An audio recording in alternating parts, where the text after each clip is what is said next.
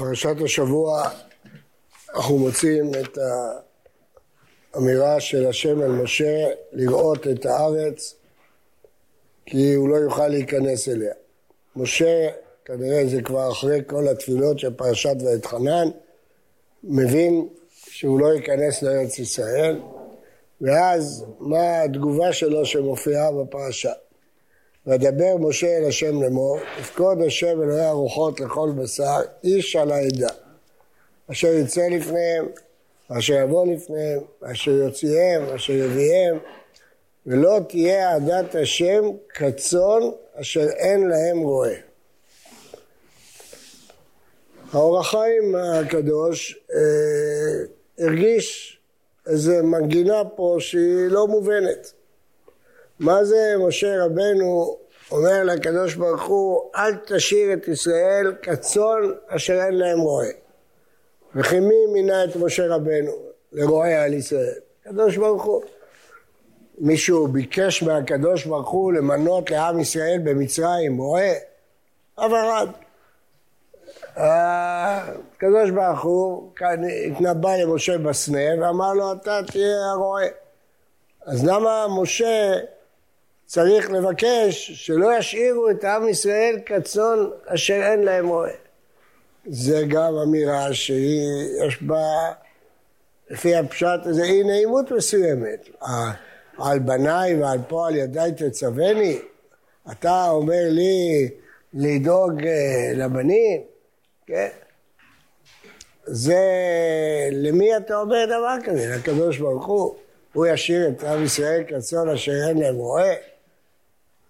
אז המשפט הראשון הוא לא קשה, יפקוד השם אלוהי הרוחות איש על העדה, אבל למה? אל תשאיר את ישראל כצאן אשר אין להם רועה. אז המפרשים מסבירים, וזה דעת רוב המפרשים, שזה נכון, אבל זה אחריות הרועה לא לעזוב את הצאן בלי למנות רועה אחר תחתו. ולכן מוזכר פה המילה רועה. רועה, הקדוש ברוך הוא בחר במשה כי הוא רועה. רועה נאמן. הזוהר קורא למשה רעיה מהמנה. רועה מהמן, זה השם של משה רבנו בזוהר. רעיה מהמנה. רועה נאמן. רועה נאמן קיבל צאן, הוא צריך להחזיר את הצאן בפיקדון, הוא לא יכול להפקיר אותם במדבר. הוא צריך לדעת למי הוא מוסר את הצאן. אז הוא בתור רועה נאמן, הוא כמובן סומך על הקדוש ברוך הוא, הוא לא יכול להיפטר באחריות שלו לפני שהוא מעביר את הצאן למישהו אחר.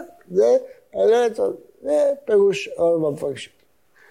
אפשר לפרש שהוא רצה שזה יהיה בחייו, כדי שהסמכות תעבור בחייו ממנו למחליף שלו.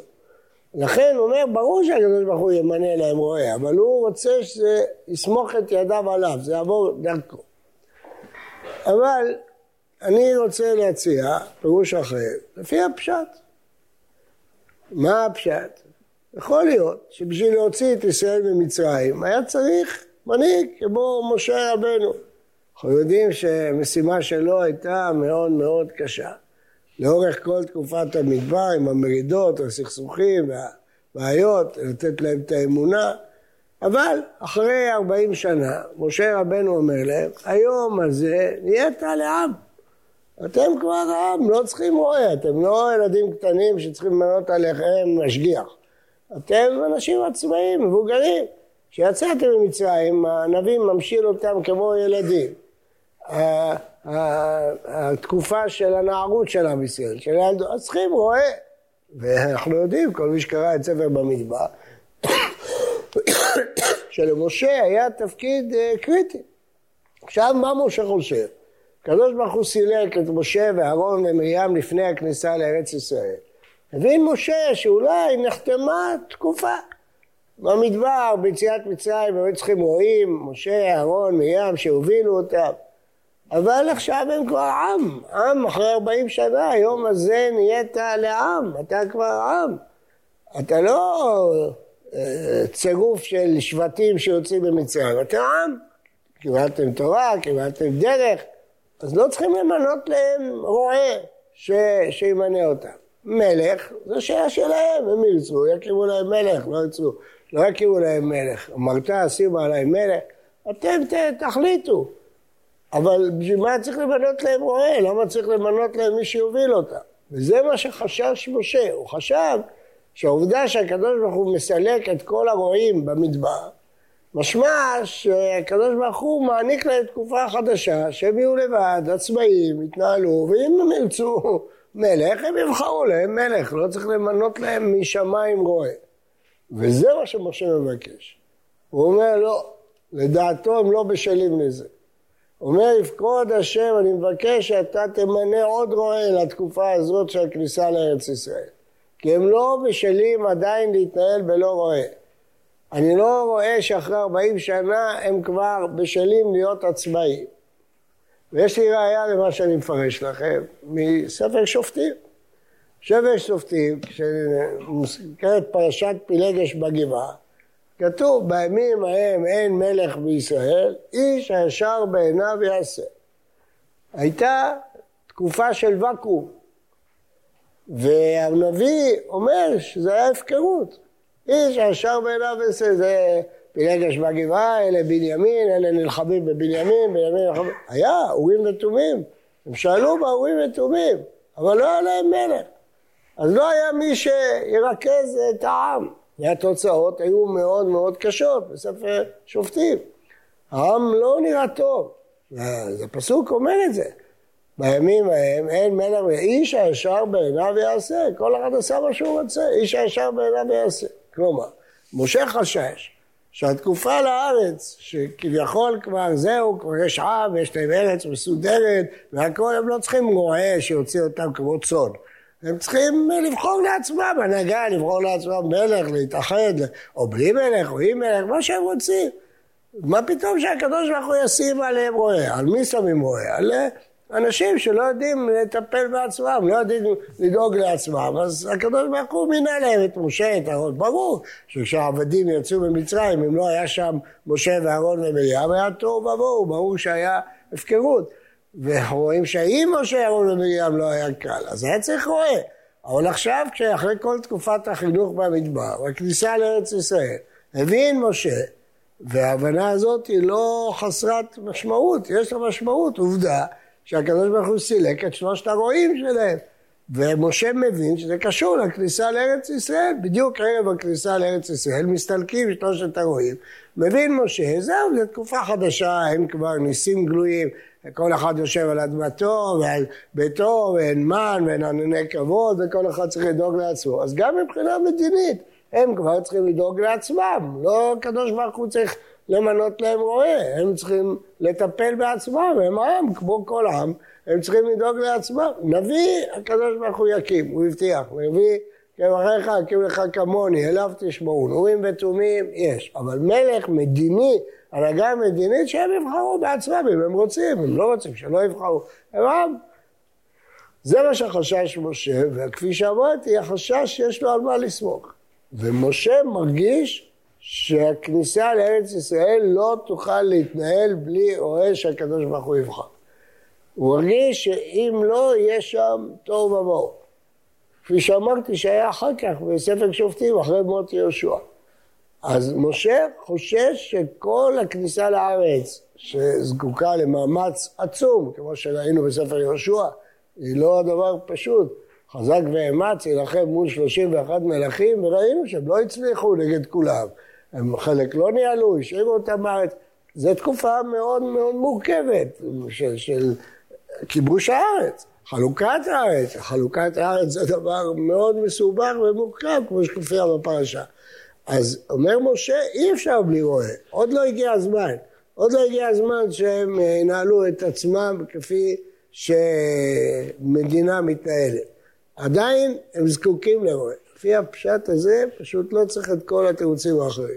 משה אומר, יפקוד השם איש על אל תהיה עדת כזאת רועה. לדעתי, אומר משה רבנו, עדת ישראל בלי רועה פה, לא שהקדוש ברוך הוא יפקיר אותם, אלא ההפך, הקדוש ברוך הוא מגדיל אותם, שהם כבר אנשים מבוגרים ולא צריכים רועה. לא, אומר, אני חושב שהם עדיין צריכים רועה.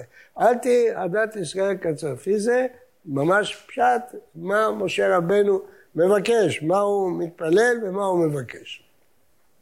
ובאמת, אנחנו רואים שהוא צדק.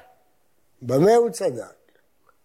הוא צדק שהבחירה של הקדוש ברוך הוא הייתה מאוד מאוד מפתיעה ושונה מכל הציפיות.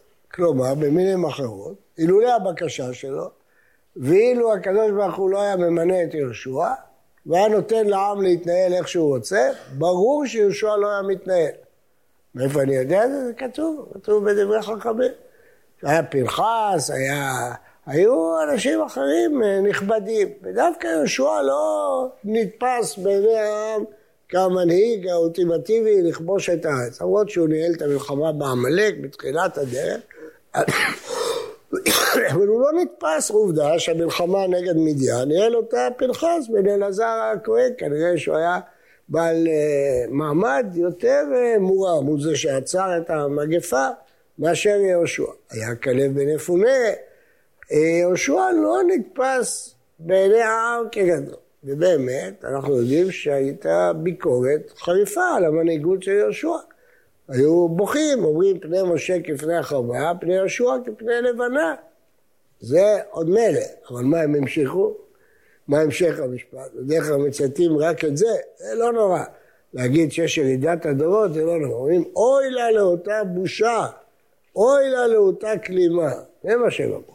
איזה בושה, זה יהיה המנהיג שלנו. יהושע בן נון, הוא ינהיג אותנו. מי היה יהושע בן נון? משרת משה ובחוריו. הוא עכשיו יוביל את העם. זאת אומרת, שאילולא הבקשה של משה, ואילולא הקדוש ברוך הוא נענה לה, והוא מינה את מי שהוא חושב שראוי, העם היה בוחר בכלל מישהו אחר. הקריטריונים של העם היו אחרים מאשר הקריטריונים של הקדוש ברוך הוא. ומה הם הקריטריונים של הקדוש ברוך הוא? חכמים אומרים, יש כמה וכמה דברים. חכמים אומרים, נוצר תאנה יאכל פריה, שהוא היה צמוד למשה רבנו. בכל אורך התקופה בבית המדרש היה צמוד למשה רבנו, ולכן נוצר תאנה יאכל פריה. משמע זה לא היה פשוט לעם, שבגלל זה מגיעה לו זכות ההנהגה. אבל אני רוצה לציין דבר אחר שלא כתוב בחז"ל, שיהושע היה היחיד בכל עם ישראל שלא נכשל בשני החטאים הגדולים של המדבר. העגל והמרגלים. היחיד, אין עוד אחד. במרגלים כתוב בתורה, יהושע וכלב בן יפונה, הוא לא נכשל, אבל שם היה גם כלב. אבל בעגל היה רק אחד שלא היה במחנה כשעבדו את העגל. יהושע בן נון. לא היה אף אחד. רק יהושע בן נון היה שלא היה במחנה בזמן העגל. אז אם כן הוא היחיד בעם ישראל שלא נכשל בשתי החטאים הגדולים של המדבר, המרגלים והעגל. ומנין שיהושע לא היה בעגל. כשמשה יורד מן ההר, אומר לו יהושע, כל מלחמה במחנה, אני שומע כל מלחמה. אומר לו משה, לא כל ענות גרועה, לא כל ענות חלושה, כל ענות אנוכי שומע. אומר לו משה, יהושע, אתה עתיד להנהיג את ישראל ואתה לא יודע להבחין בין קול לקול, אתה לא יודע להבחין בין קולות מלחמה לקולות ריקודים. איך אתה תהיה המנהיג של עם ישראל, אומר משה? איך אתה לא מבחין בין קול לקול? זאת אומרת שיהושע לא היה שם. איפה היה יהושע? ליד הר סיני. מה הוא עשה שם? חיכה שמשה רבנו ירד. משרת משה. ובחורה, הוא משרת נאמן. 40 יום הוא נטע לעצמו אוהל ליד הר סיני, וישב שם לבד 40 יום. 40 יום ישב ליד הר סיני, ממתין שמשה רבנו ירד. זה כל מה שהוא עושה. ממתין שמשה רבנו ירד. ולמה? 7, הוא לא יודע כמה זמן הוא יהיה שם. 7 הוא ירד, לא להחמיץ אותו, גם בשירות שלו, גם בתורה שהוא רוצה ללמוד ממנו, שהוא ירד מסיני. ולכן הוא לא זז מהמקום 40 יום. 40 יום משה רבנו לא זז מהמקום. יהושע לא זז מהמקום. אז הוא זכה בזכות הדבקות הזאת במשה, שהוא לא נכשל בחטא העגל. אז אם כן, יהושע היחיד בעם ישראל שלא חטא בשני החטאים הגדולים. עוד אמרו חכמים שזה בגלל הענווה שלו. כתוב בפסוק, והענבים ירשו ארץ. בשביל לרשת את ארץ ישראל צריך ענווה. והענבים ירשו ארץ. למה? כי זה ארץ השם. אדם שהוא גס רוח, הקדוש ברוך הוא אומר, אין אני והוא יכולים להיות במקום אחד, במחיצה אחת. רק ענב יכול לרשת את ארץ השם. אז יהושע, הענווה שלו, היא שאפשרה משרת משה מבחוריו. היא שאפשרה לכבוש את הארץ. ולכן אלה כל התכונות שמניתי עד עכשיו. משרת משה מתמיד בבית המדרש, סדר את הספסלים. גם התיאור הזה מראה שהוא לא נחשב כגדול הדור. סדר את הספסלים, משרת משה. הוספנו שהוא לא נכשל בשני החטאים, הוספנו שהוא ענב. כל התכונות האלה לא היו עומדות לו אם הקדוש ברוך הוא לא היה ממנה אותו. עם ישראל לא התלהב מכל התכונות האלה. עובדה שהוא אמר, אוי לה לאותה בושה, אוי לה לאותה כלומה, מה הוא ינהיג אותנו? אוי לה לאותה בושה, לאותה כלומה. ומשה רבנו כמובן צפה את כל זה. דהיינו, הוא ידע שהבחירה של הקדוש ברוך הוא היא לא בהכרח זהה לבחירה של העם. נכון, שאחר כך צריך להימלך בעם. חייבים להימלך בעם. אבל הקדוש ברוך הוא בחר אותו. למה? כי הבחירה של העם והבחירה של הקדוש ברוך הוא היא לא תמיד מאותם קריטריונים. וראינו את זה אפילו אצל הנביאים. כששמואל הנביא, הקדוש ברוך הוא אומר לו למשוח בן מבני ישי למלך, אז עובר הראשון, הוא אומר, הנה, וזה מה בחר השם. למה? כי הוא גבוה, והיה מרשים וכן הלאה. והקדוש ברוך הוא אומר לו, לא בזה בחר השם, לא בזה בחר השם, אל תביט אל מראהו ולפי קומתו. לא בזה בחר השם. עד שהוא אמר לו, יש לך עוד מישהו קטן, נחבא אל הכלים, דוד, שם שליח למלחמה, אף אחד לא מתייחס אליו. הוא, קום משחררו, כי זהו.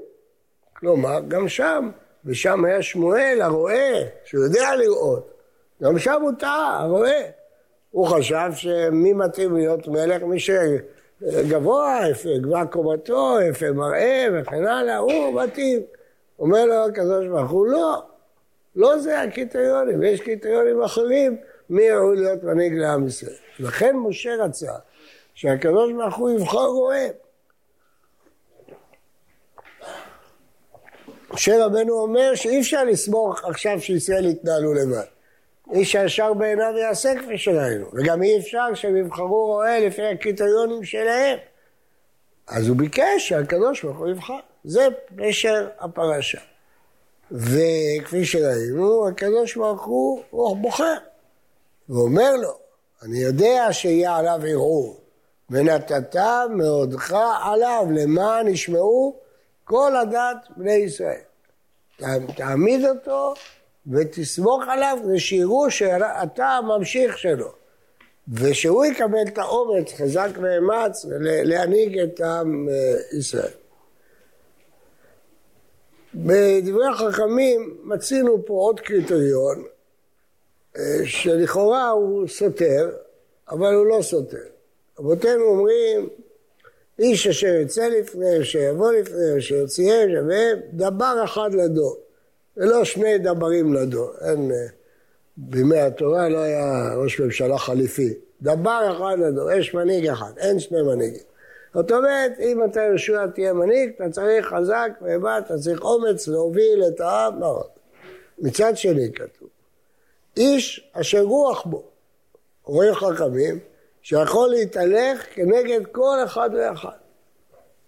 מה הפירוש? יכול לסבול כל אחד ואחד. אומר רש"י, אשר רוח בו, שיכול לעלות כנגד רוחו של כל אחד ואחד. אומר רש"י, אמר משה, מנה עליהם מנהיג שיהיה סובל כל אחד ואחד לפי דעתו. זה לכאורה הדבר הפוך, אבל זה לא הפוך. המנהיג צריך להנהיג, אבל לא צריך להנהיג שמה שאני חושב זה מה שיהיה. הוא צריך להבין שיש פה ציבור, ולציבור יש דעות שונות, לציבור יש אנשים שונים, ורוח שונה. וצריך להתהלך עם כל אחד ואחד. זה נכון לגבי מלך, זה נכון גם לגבי ראש ישיבה.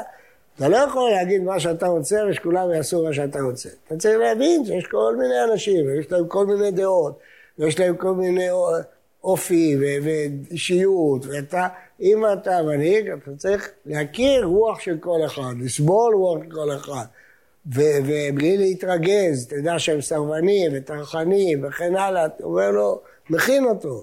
הרמב"ן אמנם מערער על זה, הוא אומר לא ייתכן שהוא אמר לו את זה לפני עם ישראל, אבל רש"י ככה אומר, אמר לו, תדע לך, הם סרבנים, הם טרחנים, יעשו לך צרות, יעשו לך בעיות, עם ישראל לא עושה הנחות למנהיגים שלו. אבל המנהיג צריך ללכת לפי רוחו של כל אחד ואחד. יש פה קריטריון שהתורה מציבה. התורה מציבה שלמרות שיוצא לפניהם ויבוא לפניהם, ודאי שזה גנאי אם המנהיג כל הזמן מסתכל אחורה, לדעת מה האחרים רוצים. הוא צריך להוביל אותם, יצא לפניהם. ועם כל זה, צריך לסבול את רוחו של כל אחד ואחד, ואת דעתו של כל אחד ואחד. איך אפשר לעשות את שני הדברים האלה ביחד? זה המנהיג. מנהיג שרוח בו, הוא יכול לעשות. יכול גם לסבול דעה של כל אחד, גם רוח של כל אחד, וגם להוביל את כולם ביחד. אבל זה קריטריונים שהתורה מציגה. אנחנו יודעים שבימי רחבעם, אז אמרו לו, תגיד הצעירים, תגיד להם, אבי יסר אתכם בשוטים, ואני אסר אתכם בעקרבים. אתה רוצה לשלוט בהם? אתה צריך בהתחלה לאיים עליהם. רק ככה אתה צריך לשלוט בהם. אבל הזקנים אמרו לו, לא, העצה הזאת היא לא העצה הטובה. אם תהיה עבד לעם הזה, אחר כך תוכל למלוך עליהם. אתה לא צריך להראות בהתחלה שאתה המלך ואתה עושה מה שאתה רוצה. אתה צריך לסבול רוח של כל אחד ואחד. אתה צריך לעלות כנגד כל. ואז, אם תהיה עבד לעם הזה, אז תהיה מלך עליהם. זאת אומרת, התורה מציבה פה קריטריונים אחרים ממה שהעם היה מציג. וזה מה שביקש משה. משה ביקש, א', אל תסמוך עליהם שהם יסתדרו לבד אחרי תקופת המדבר, לא. הם עדיין זקוקים לרועה בכניסה לארץ. ב', תבחר אתה את הרועה. הקריטריונים של הקדוש ברוך הוא הם קריטריונים אחרים מהקריטריונים של העם. ולכן הוא אומר, אתה תבחר את הרועה.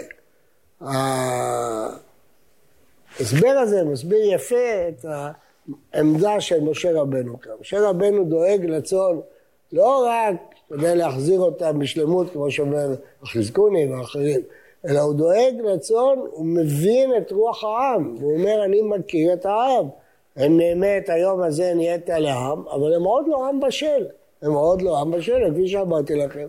הוכח שהוא צודק, אחרי מות יהושע, איש הישר בעיניו יעשה. אז משה רבנו כרועה נאמן מכיר את הצאן שלו. הוא אומר, אני מכיר אותם, אי אפשר לסמוך עליהם עדיין לבד. ולכן הוא מבקש מהשם שיעריך את התקופה של הרועה. כביכול, הוא אומר להשם, אם תכננת שרק 40 שנה יהיה להם רועים, ואחר כך הם יהיו עצמאים, תעשה הערכה. זה לא מספיק. הם עוד לא הגיעו למצב שאפשר לסמוך עליהם שהם יעשו מה שהם רוצים. אתה חייב לתת הערכה לתקופה שרועה, שיהיה רועה, שינהיג אותם. הם עוד לא בשלים לזה.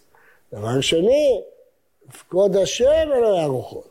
כמו שמבקש, זה יהיה לפי הקריטריונים של הקדוש ברוך הוא, ולא לפי הקריטריונים של העם בבחירת מנהיג. וראינו קריטריונים אחרים לגמרי. ענווה, משרת משה, אחד שלא נכשל בחטאים הגדולים. ראינו קריטריונים של איש אשר רוח בו, קריטריונים אחרים.